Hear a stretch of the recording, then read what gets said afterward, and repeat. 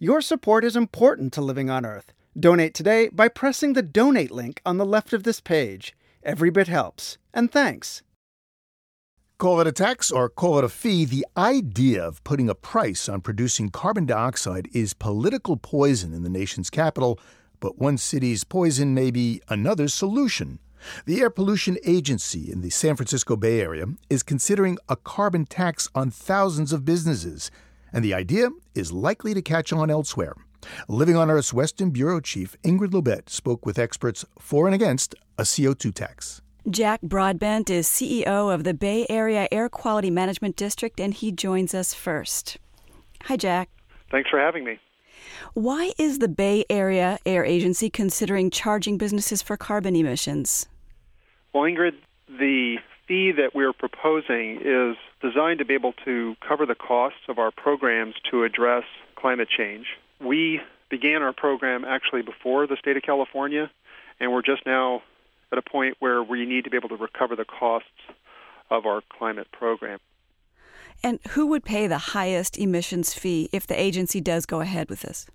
The refineries would pay the highest. They would be paying, and I won't name names, Ingrid, but some of our refineries would be paying as much as a few $100,000 each for this fee. And what's the total amount that would be collected? The total amount that we're seeking to collect is about $1.1 million.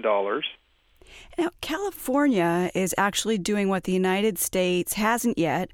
It's limiting the amount of climate-changing gases allowed to be released in the state. They're sorting all that out now as we speak. Why impose a separate local fee in just the Bay Area while officials are still working out the final shape of California's statewide limits? We believe the climate change issue, first of all, has to be tackled on a federal, state, and local level.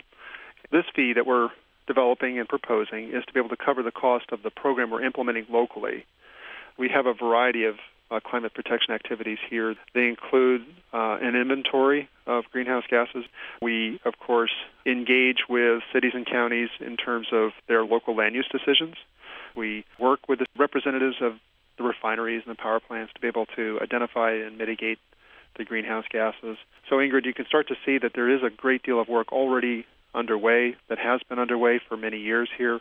It's a natural linkage to have the local air pollution control agency develop programs that can complement both the state and the federal greenhouse gas reduction programs.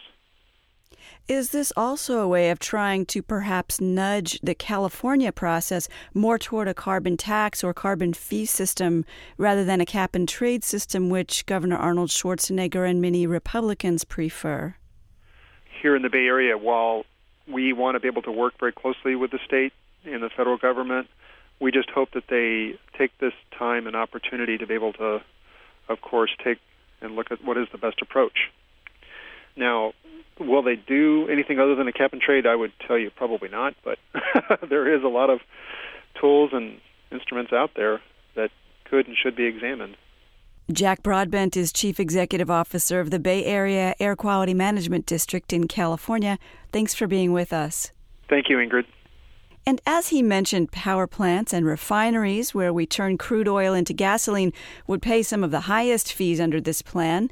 Kathy Reheis-Boyd is with the Western States Petroleum Association, a petroleum industry trade group. And I take it that you're not thrilled with the idea of a carbon fee imposed by a local authority. That's correct. Any taxes or fees that impact refineries or any other providers of energy increases the cost of providing energy or transportation fuels to California consumers. And as you can imagine right now, those consumers are already understandably concerned about rising energy costs. But as the San Francisco Bay Area officials say, it's costing them money to start counting all the emissions in the Bay Area, and counting those of the refineries is one of the biggest headaches. Why shouldn't they charge your members for that trouble? We just spent the last year and a half providing all of that inventory information to the California Air Resources Board. It was a very deliberate, extensive process for anyone who has to comply with the Global Warming Solutions Act. And so we have already prepared and are going to be submitting all of the detailed information to the state with regards to what we call who emits what where. And so I find it interesting that the local districts would feel that they need to duplicate what has already spent a year and a half of everybody's time doing in a very detailed manner.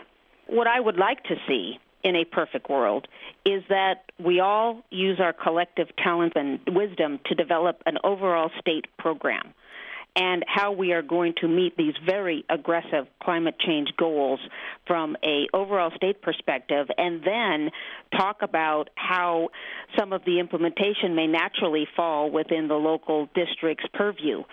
But to develop local programs and charge fees on local programs when we don't have an entire state program adopted, to me, appears quite premature and duplicative. Kathy Reheis-Boyd is Chief Operating Officer of the Western States Petroleum Association. She joined us from San Rafael, California. Thanks for being with us. Thank you very much.